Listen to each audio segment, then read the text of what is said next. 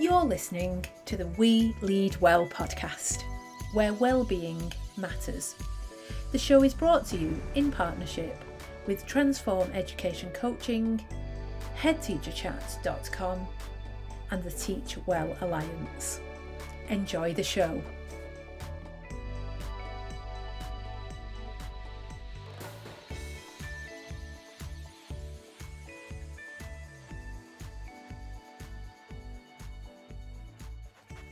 Welcome to the latest episode of the We Lead Well podcast.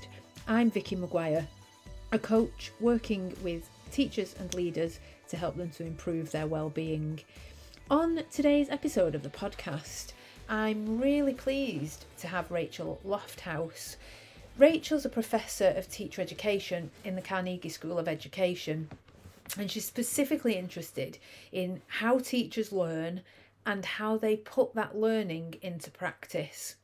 And that is really interesting to me because I think we're at a really important point in terms of CPD, and more schools are starting to realise that they can't take a one-size-fits-all approach to CPD for their staff, and that it has to be much more personalised and much more individualised. And one of the things that Rachel talks to us about in the interview today is how CPD can become much more unique to the individual. She talks about networking and group coaching, aspects of coaching and mentoring. She established the Research and Practice Centre Collective Ed, and this is a coaching and mentoring hub. If you want to access all of the research papers that have been written, they are all there for you, and they put them all together in a quarterly issue of a collection of all those papers. And there are some particularly useful and interesting papers to use to support the way that you implement CPD in your school. So that is really interesting, and Rachel tells us more about that in the interview.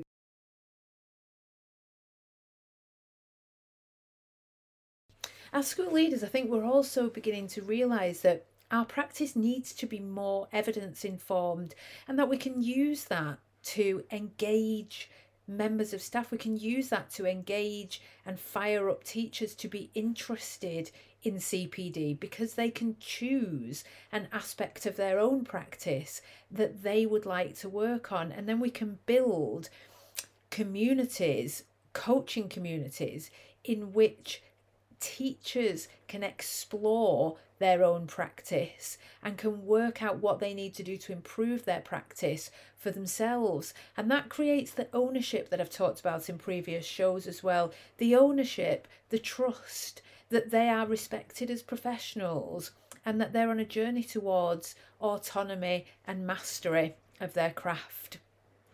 I was really interested in Rachel because she contributed to a document that I use regularly called Coaching for Teaching and Learning, a Practical Guide for Schools, which I think I say in the interview is like my Bible. And she's going to tell us more about that in the interview, but that's a really useful document as well, and you can pick that up on the internet. Anyway, here's the interview with Professor Rachel Lofthouse. Enjoy. Professor Rachel Lofthouse, welcome to the podcast. It's really great that you've chosen to come and have a conversation with us. How are you? I'm fine, thank you. Even though you can't, even though you've been out to do your shopping in a mad Sainsbury's. It was a little crazy, but knowing I only needed about 6 items certainly helped. With a port embargo, it's interesting. I wonder what the future holds with Brexit and coronavirus. We thought 2020 was bad, but let's see what not the best time to look ahead, is it? Let's see what 2021 holds. So can you start off by telling us a little bit about yourself and how you've ended up doing the work that you do currently? Yes, so I am formally a secondary school teacher, so you have to go back a long way in my life. But in the 1990s, I taught in secondary schools in the northeast of England. I'm not from the northeast, but I did my PGCE there and stayed and kind of have a life up there, although I now work in Leeds. So I am a former secondary teacher. I was head of department. I was really fortunate to work in an area where there was quite a lively interest in teaching thinking skills, and quite a considerable movement to generate teachers as experts of teaching thinking skills. So, I hold my colleagues at Newcastle University and Northumberland local authority, where I used to work, in really high esteem for having created in me a desire to work collaboratively with other teachers around classroom practice, and a sense that teachers can be co-creators. And that's a really important part of my history. Having been a secondary school teacher, I then moved into PGCE. So I was the course leader for Geography PGCE at Newcastle University for a lot of years. And whilst working at Newcastle University, I moved through a number of roles, like we all tend to do. So that included being director of PGCE, director of master's programs, part-time, particularly master's programs, at a time where we would have hundreds and hundreds of teachers every year doing master's provision. And that was largely because the government at the time was generous in its funding to support teachers as students, master's students. And then I worked within a research centre at Newcastle University, the Centre for Learning and Teaching, learned to be a researcher amongst my colleagues there, learned a lot about finding coherence across a range of research projects and disciplines, and also acknowledging expertise that others hold. So it's a really important part of my academic career. And then in 2017, I moved to Leeds Beckett University because I've been appointed as Professor of Teacher Education. So 3.5 years after that, I am currently sitting in a flat in Leeds, about to about to relocate for Christmas back to the Northeast. And I run a research and practice centre called Collective Ed through Leeds Beckett University, as well as teaching on a number of programmes, but I have to concede that the amount of teaching I do is much less than it used to be. But the Research and Practice Centre, Collective Ed, is the centre for mentoring, coaching and professional learning. And it's there because that's what I'm interested in, but it's also there because it's hosting a really interesting, vital community of people who are as interested and as expert as I am in their own ways in those fields. So can you tell us a little bit more about the Research and Practice Centre Collective Ed that you've set up? Can you tell us exactly what you do with that and how it all works? Okay, so it's, in lots of ways, it's not like a traditional university research centre. And in fact, on the occasion that we were asked by our dean, our head of school, to set up centres, we were new. There was a group of us. We were new professors. Leeds Beckett was making an investment in research activity and research posts, and one of the objectives for each professor in the School of Education was to establish a research centre, and that centre needed to be related to our own interests, our own research interests, and become a vehicle through which that could be further developed, and through which a community could be established. So at the meeting where that was introduced, I said, well, clearly my research centre will need to be related to coaching and mentoring, professional learning, because that's what I do, that's what I'm interested in. I said, but I'm also really keen that it's not named only as a research centre, but that we call it a research and practice centre. And we don't just tack practice on every now and again, but that we actually, have that as a construct, if you like, a very genuine intent that the two are related together. So that's how Collective Ed began. We're small in many ways. We don't sit on a big research fund. We have a small group of colleagues at Leeds Beckett University who share some interests. So there's a kind of collective at Leeds Beckett, but there's perhaps more substantially a collective beyond Leeds Beckett. And we have, we've made a really big deal out of connecting researchers and practitioners together from the different sectors in education where professional learning happens and needs to be deployed, and particularly the type of professional learning which rests very much on dialogue. So whether that's coaching, mentoring, lesson study, those forms of professional learning are the things we're particularly interested in.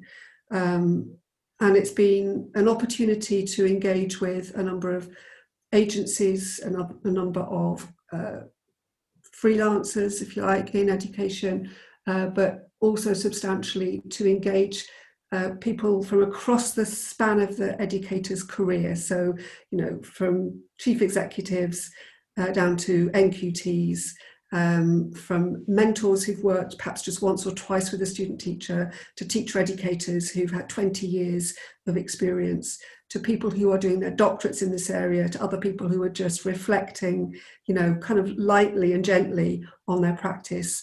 We're a place where we try and connect people together. And there's some evident outputs of that. So, for example, we publish collective ed working papers. We just published issue 12, and the working papers are deliberately a collection of contributions from across education sectors with people with different roles and responsibilities and slightly different angles and takes on coaching, mentoring and professional learning. So we publish those are all open access.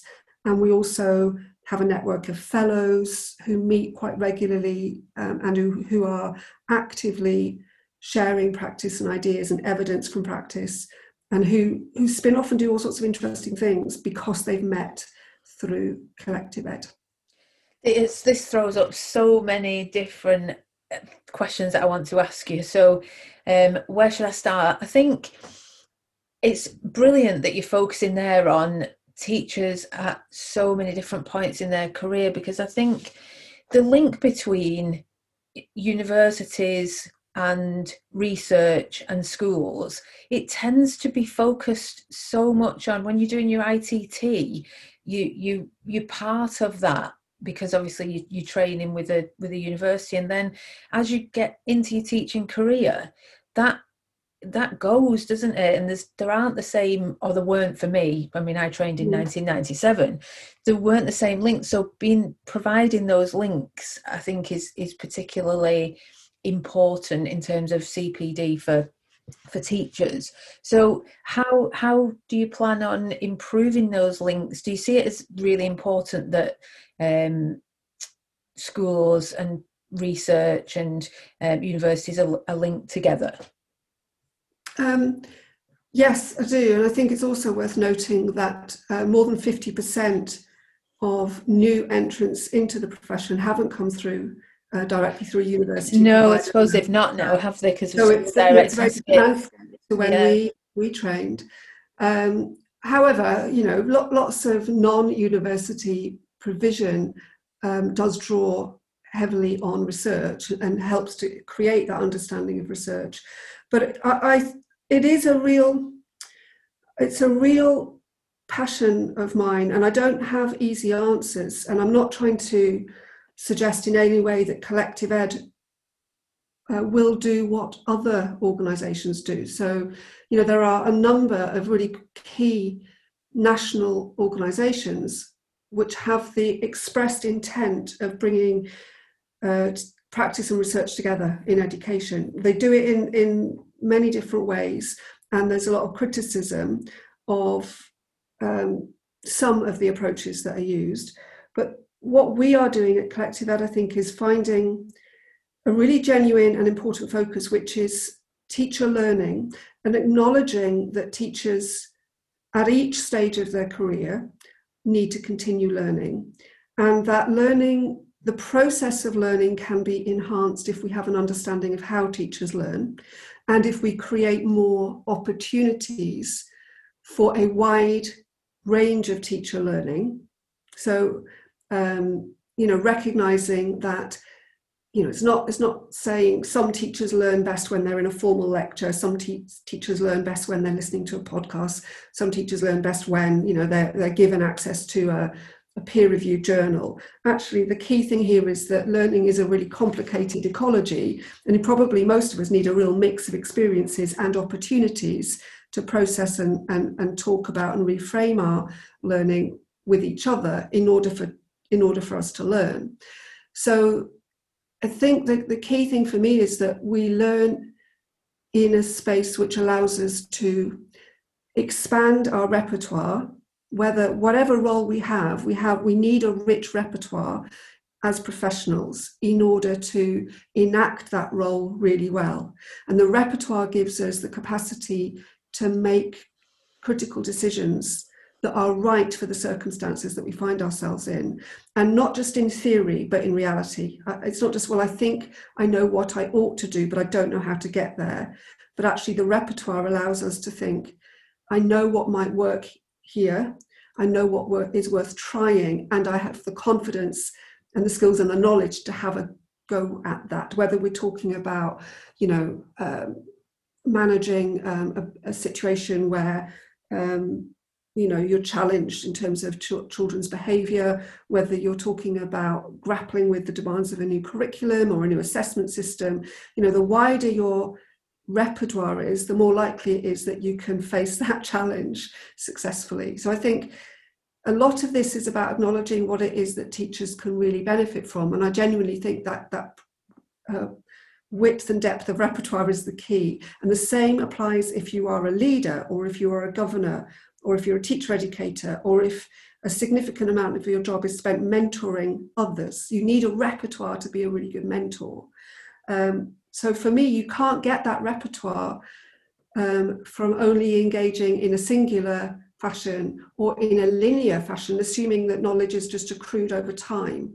There's always this need to pause, to listen, to talk, to reframe, to reflect on what you're doing in practice, have other people reflect on what they're doing in practice, and to be able to make connections, because nothing about what we do in education is simple. So we have to put ourselves in a place which can be uncomfortable, but which actually offers us opportunities to make useful connections between people, or between theory and practice, or between leaders and teachers, or between, whatever the connections are, those connections can be very fertile. So that's what we will continue to aim to do. And in lots of ways, it seems quite ad hoc. It seems a bit, it's not straightforward, but as opportunities arise, we will try and exploit them.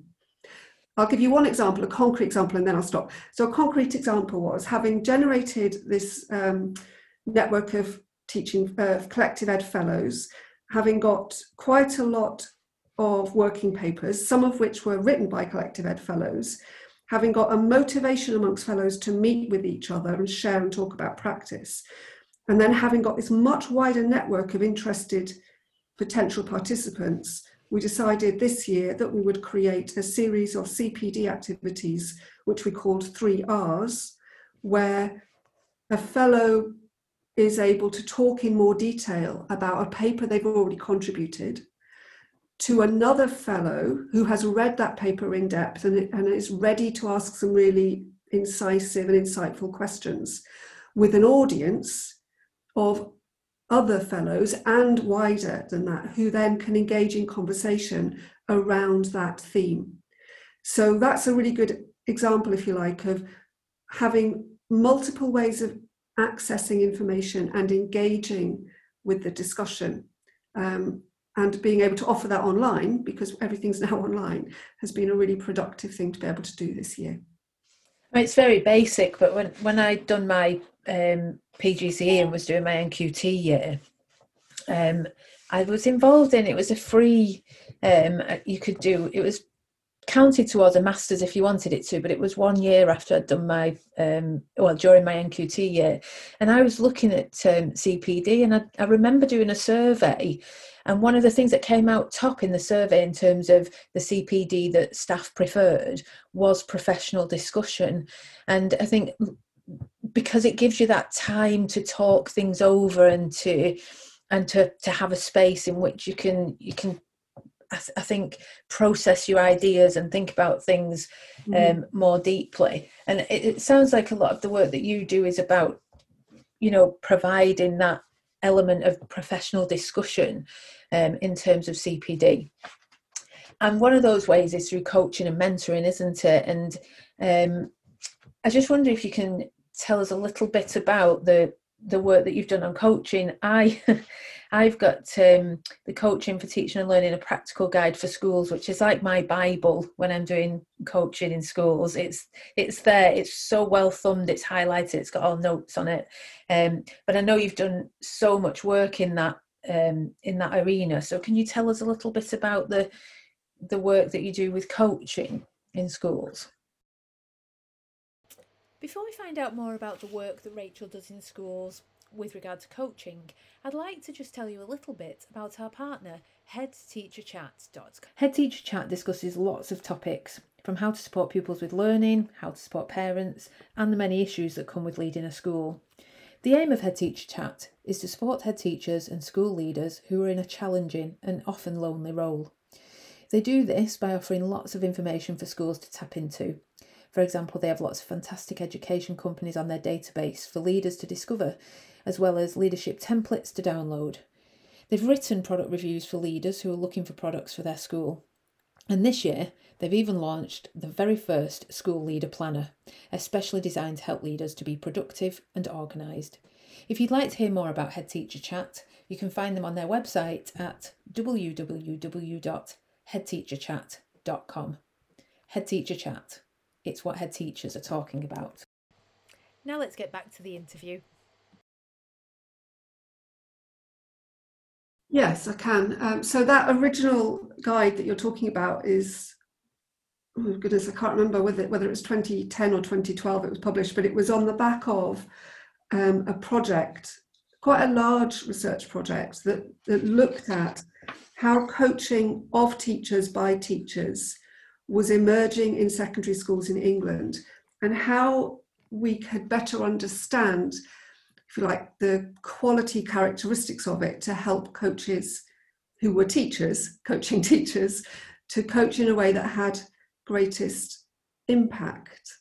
So that was the first formal research on coaching that I was involved with, and it was at Newcastle University. It came on the back of a number of more informal research endeavours, if you like. So there was a network of teachers working as coaches in the northeast of England, and myself and my colleague David Leet engaged with them partly through our master's programmes, partly through our more general partnership work with schools, and we started to develop an understanding of what their practice was characterised by, and how it might or might not be, if you like, levered or constrained.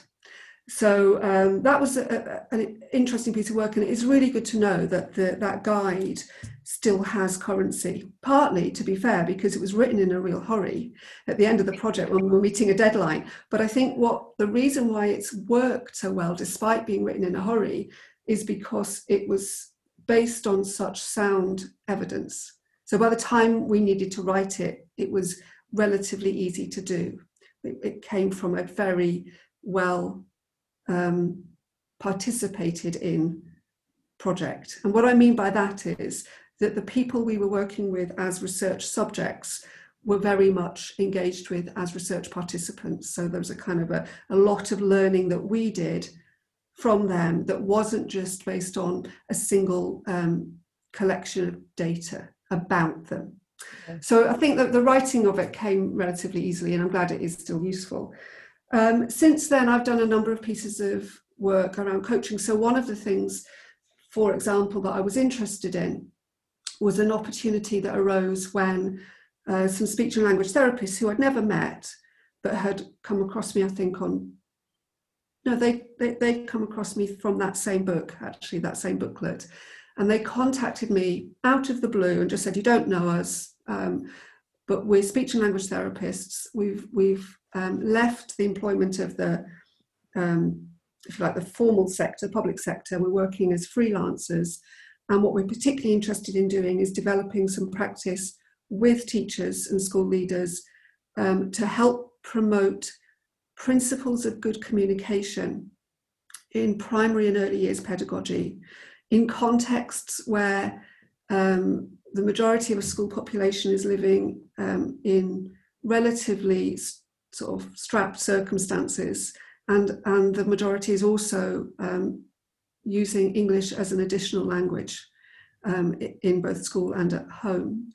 And they were really interested in developing a model where their professional expertise could be usefully deployed by teachers, but also where they could learn more from teachers about classroom pedagogy and dialogue, because it was such a central point of children's lives and use of communication that as speech and language therapists they felt they could do with learning more.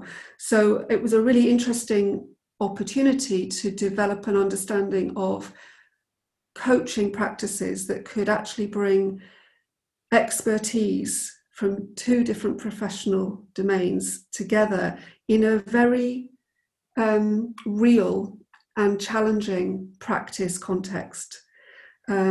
So that was a nice piece of work, looking at, what does it take to develop coaching practices when you are essentially trying to create conversations from two knowledge bases, and where you perhaps are contradicting some of the theory about coaching, which is that a coach's expertise is in coaching rather than in anything substantive around practical knowledge, which your practitioners who are working with the coaches can draw upon. So it was a really interesting opportunity to challenge myself and to help develop a model and help to evaluate and understand a model of coaching. So that's an example. I don't think anybody else has done actually anything similar to that. And more recently, another example would be some coaching that was deliberately used with school leaders.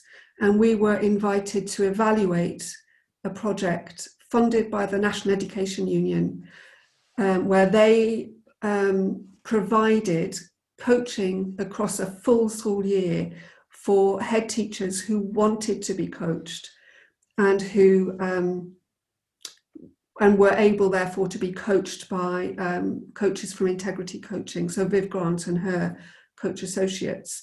And we were able to follow that year and gather evidence about the experiences of being coached throughout the year, but also the experiences that coaches had of working with school leaders throughout the year, to try and make sense of that as an area of practice as well. I'm assuming that the outcomes for the leaders who were involved in that coaching were what you expected and had made a difference to the school leaders.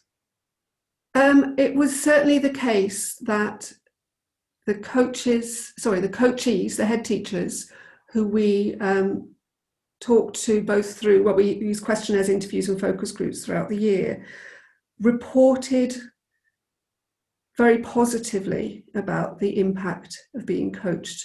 Each of them had a slightly different perspective, because each of them had gone into the experience with a different set of expectations and also being in a different circumstance. So there was no criteria for accessing coaching about, well, you've got to be struggling, or you've got to be new as a head teacher, or you've got, that it was literally just an offer to the members of that union who were head teachers that if they wanted to access free coaching for the year, they could apply.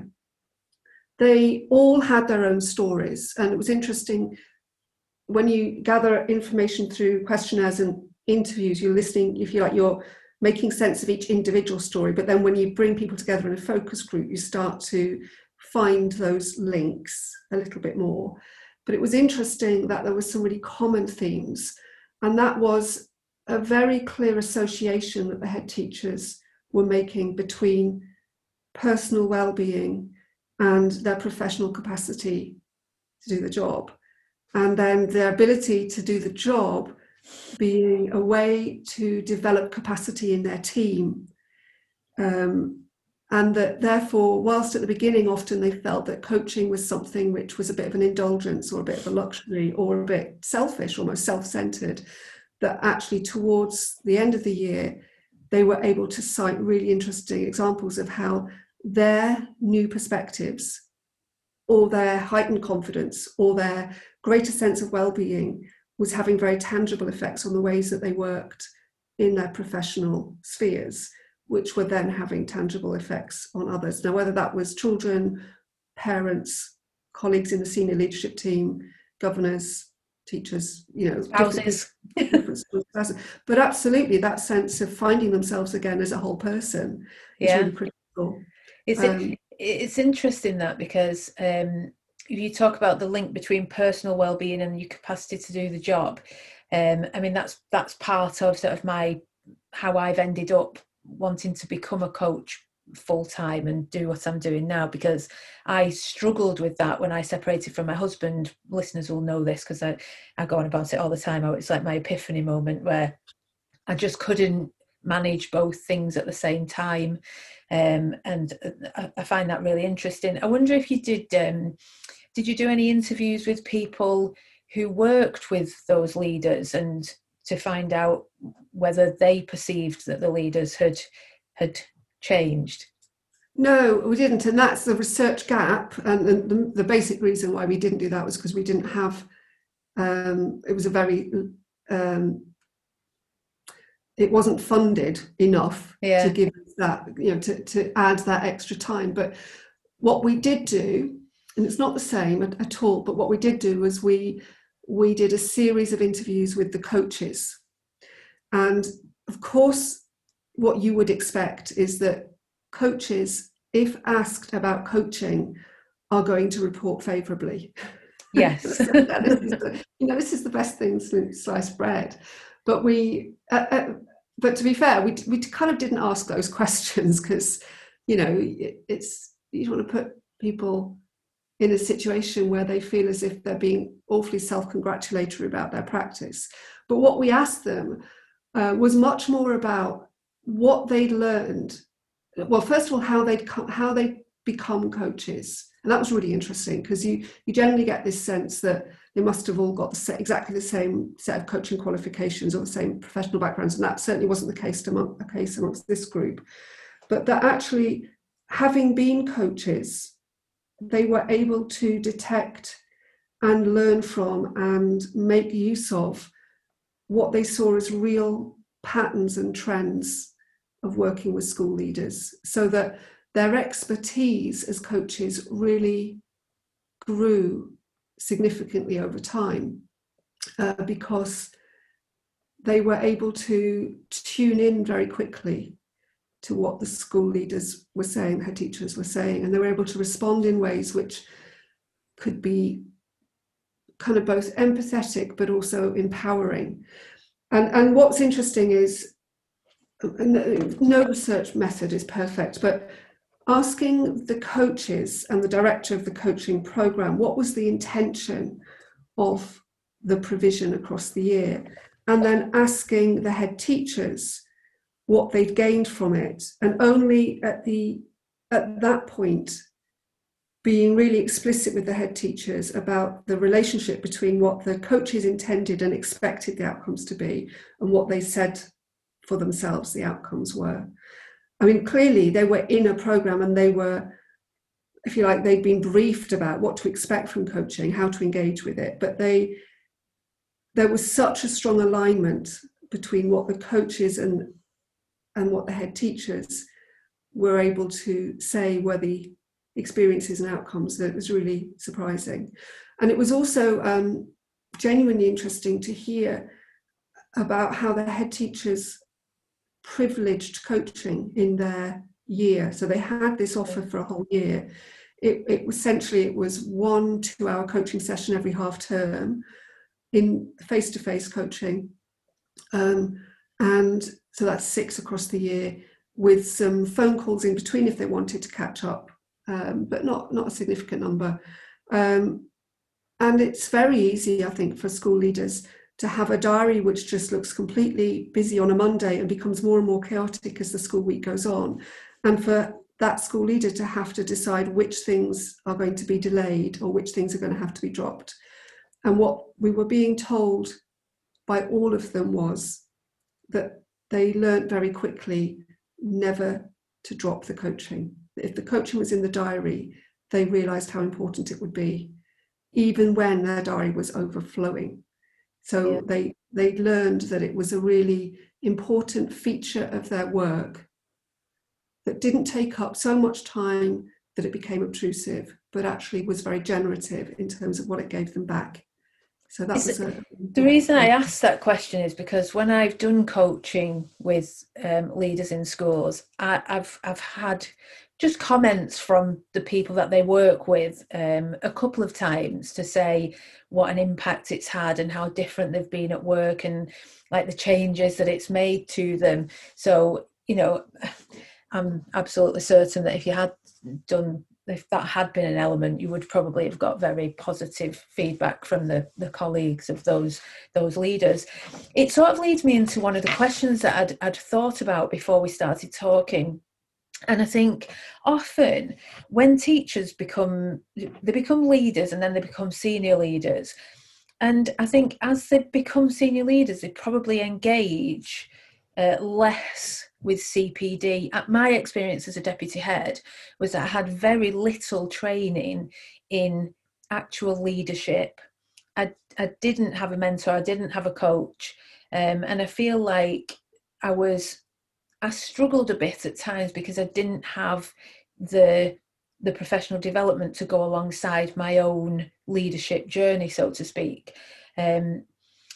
And I think CPD that includes coaching and mentoring for leaders is crucial, in my opinion. How do you think we can provide better CPD opportunities for SLT? Because I know there's NPQ, ML and SL, and I do online tutoring for NPQ, SL, and I think whilst it's good in lots of respects, it's missing a lot of elements that I believe are quite crucial to developing senior leaders. So what's your take on that? How do you think we can provide better CPD for school leaders? I think there's something here about providing them with opportunities to really consider the leadership stance.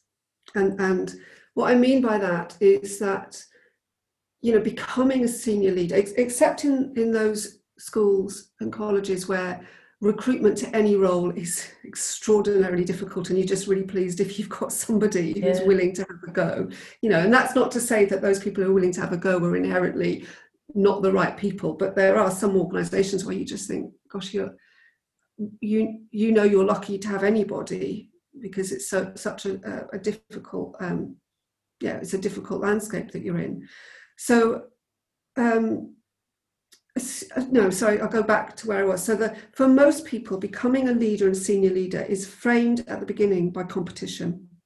So you have to elevate yourself in your head to that role in order to write the application, in order to sit and give a credible interview.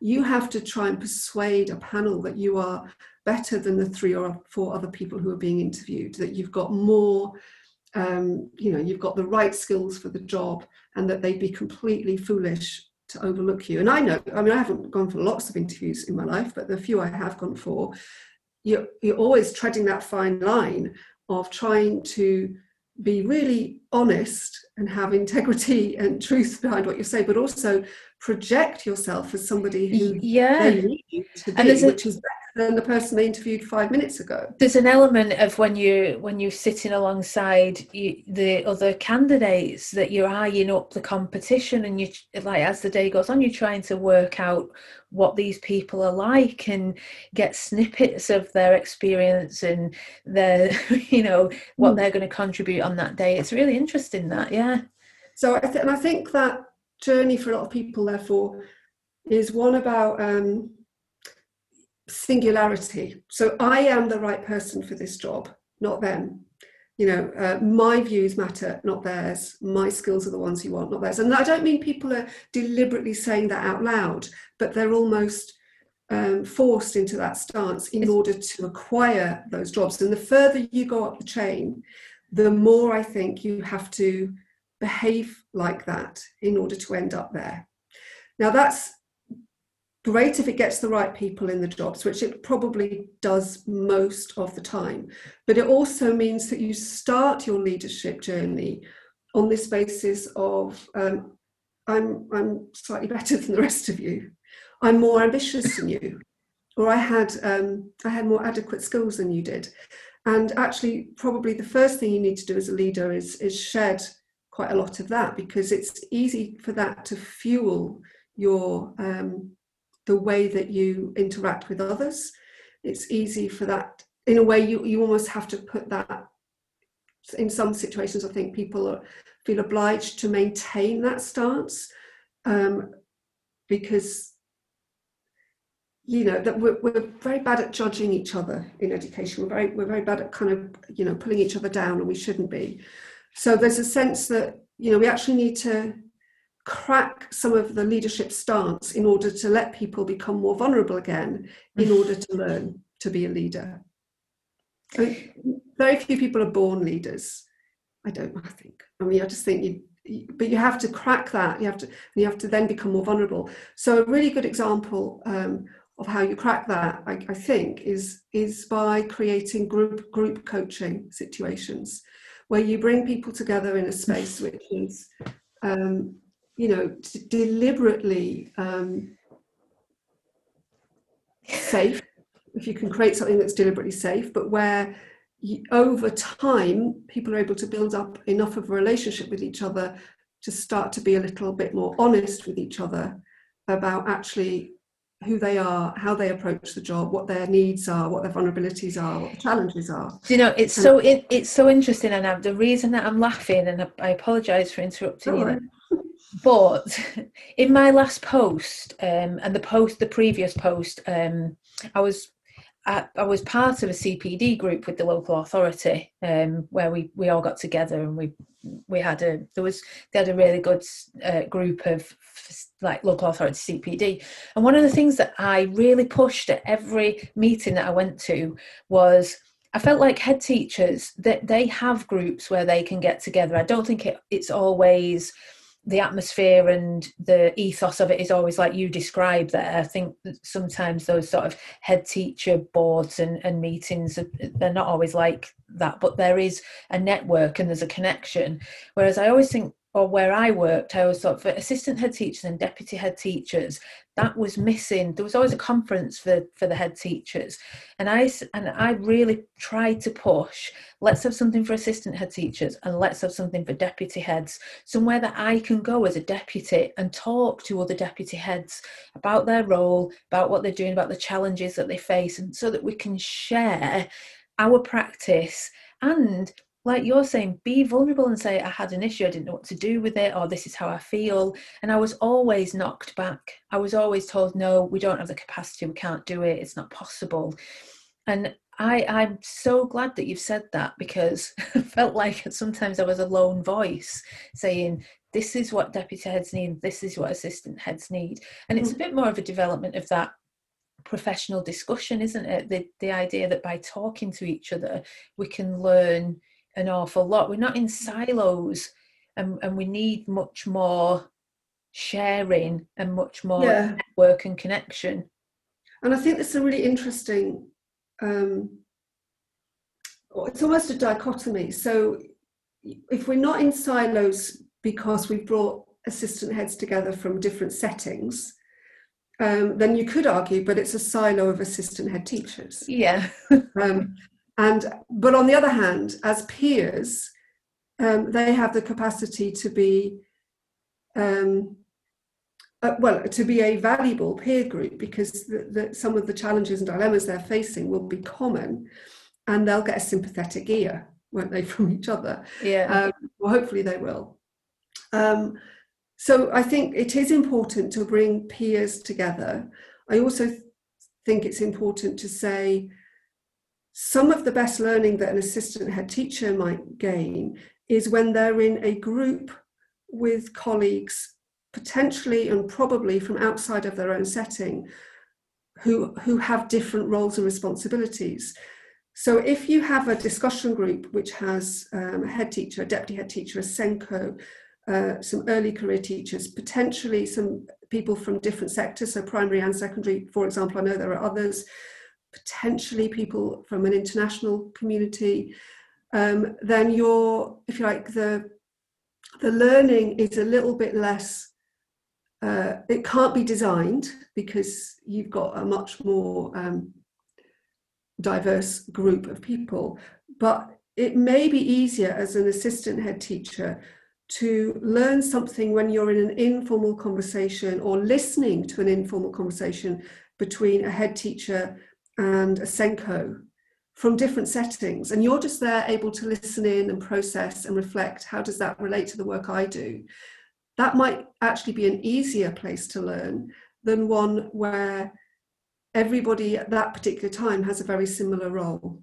I think both play their part. Yeah. But I'm genuinely more and more convinced that we need to see ourselves as educators with a multiple knowledge base, with multiple roles and responsibilities, and that what we tend to think of ourselves as is we need an identity, but if we too strongly associate with an identity group, then we're missing opportunities to learn from others. You need a mixture, don't you, of different types of, I don't know, groups or networks that you might be involved in. In terms of CPD, one of the things that we've talked about is how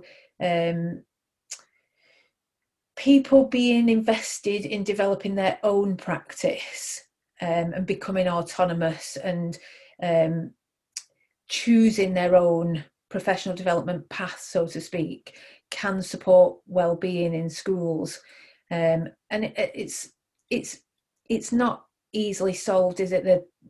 The dilemma that we've got with CPD at the minute is that in a lot of places it's a one-size-fits-all CPD model, or some schools have tried to include some element of choice in it by creating menus and things like that, but there's still that element that someone goes somewhere to learn something and then they take something away from it, and it's expected that they go and just try that out or have a go, and that they've learned something from attending those sessions.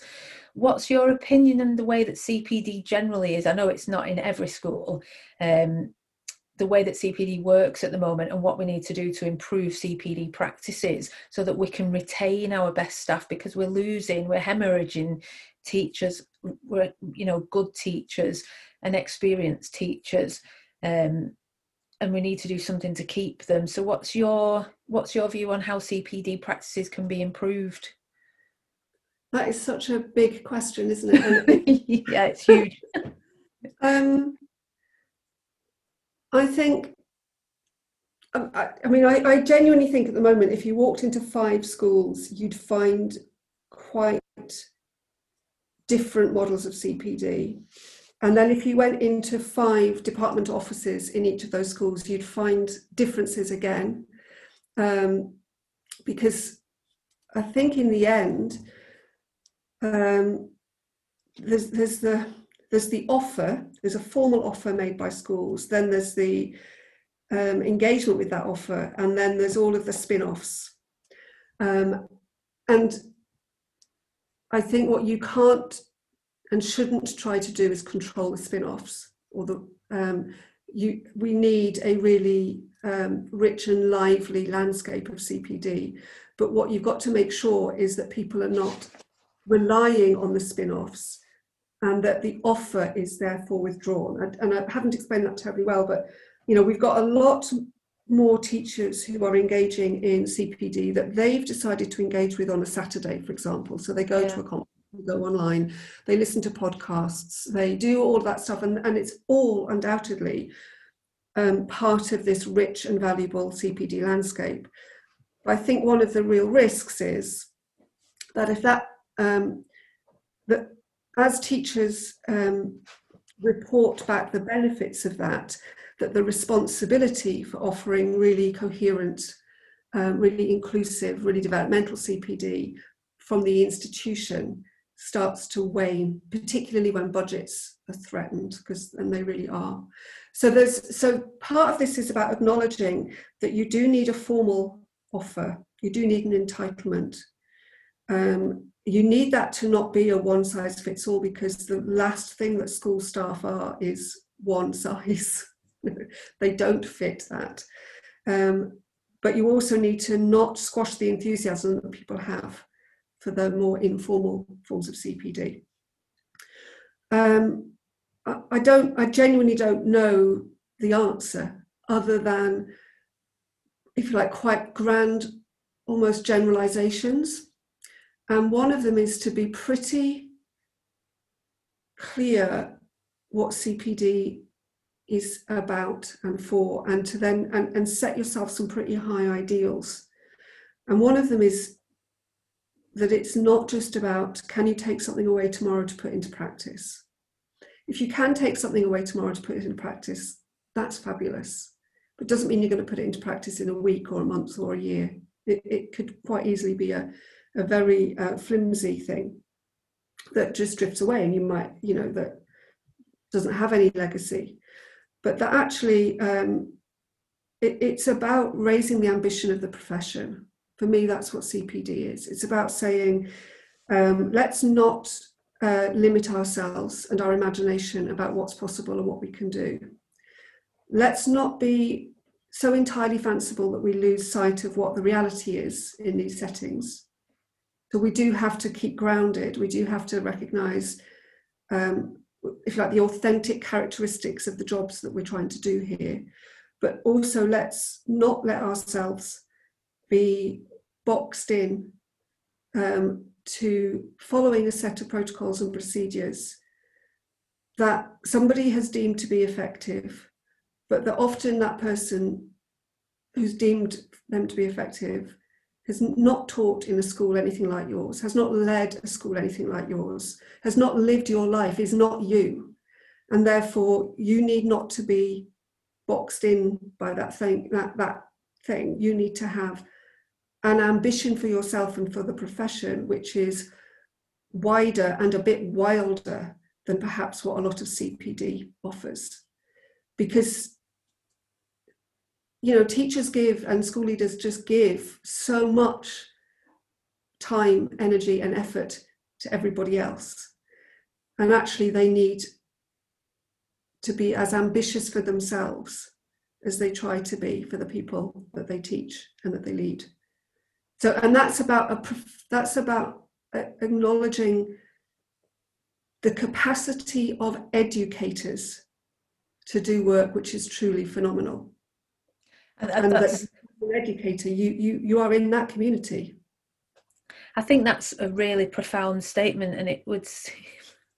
I was going to ask another question, but I want to leave that there, because my question would bring that back down, and I think that high ideal that you've just expressed there is something that, if all school leaders had that, I think we might be in quite a different place in education. I think so, and I think it's one of the true lessons of the pandemic as well, that we have this amazing capacity to be transformative in society, and that we mustn't lose sight of that when we deal with the everyday grind. Yeah, let's leave it there. With the transformation that we could be a part of as leaders in education. Thank you so much for coming on the show. Thank you for taking the time to share your ideas with us. I think there have been some quite inspirational parts to our conversation there. So I'm really happy that you chose to come on the show. If people want to get in touch with you, or they want to share some of the work that you've referred to, where can they find Collective Ed? And okay, so the easiest thing to do is just Google Collective Ed, and it only has one E in the middle. So collective ed. So add collective ed in and add Leeds into Google search and you'll get us. If I give you a whole website address, you'll lose track. Okay. But Google Leeds collective ed, you'll find us. We are on Twitter at collective ed1. So that's an easy place to find us. And you can always track me down at Leeds Beckett University, and my email is there. It's not private or secret, so if anybody ever wants to contact me, then they're more than welcome to. Brilliant. Rachel, thank you so much, and I hope we can speak to each other again, because I've got so many questions that have arisen from our discussion, so that would be great. Thank you. I want to say thank you to Rachel for doing that interview with us today. One of the main things that I'm taking from it is the idea that CPD needs to be more collaborative, that we need to start working together, but as individuals. And that seems like a bit of a contradiction, but I think what I mean is that we need to be able to identify where we want to improve ourselves, and that's teachers and leaders, but that we need to be able to do that alongside other teachers and leaders, so that we're able to share our ideas, talk about our ideas, and be, like Rachel says, be co-creators, so that we can become more experienced, we can extend our repertoires, and understand, like Rachel said, that learning is it's not singular or linear. It's much more complex and complicated than that. And as leaders, we have to start to try to have an understanding of that and how teachers learn best. And if we can do that and start to implement that in our schools and underpin that with evidence-informed practice, then I think we'll be making some real progress. Thank you for listening. That's the end of this episode. I hope you've been enjoying listening to the podcast.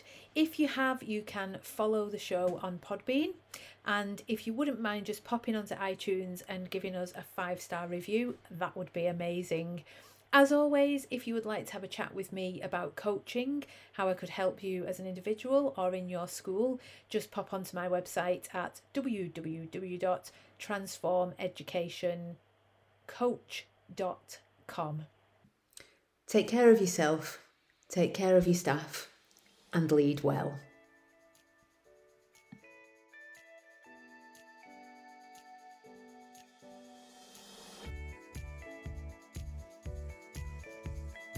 This episode of the We Lead Well podcast was brought to you in partnership with Transform Education Coaching, headteacherchat.com, and the Teach Well Alliance.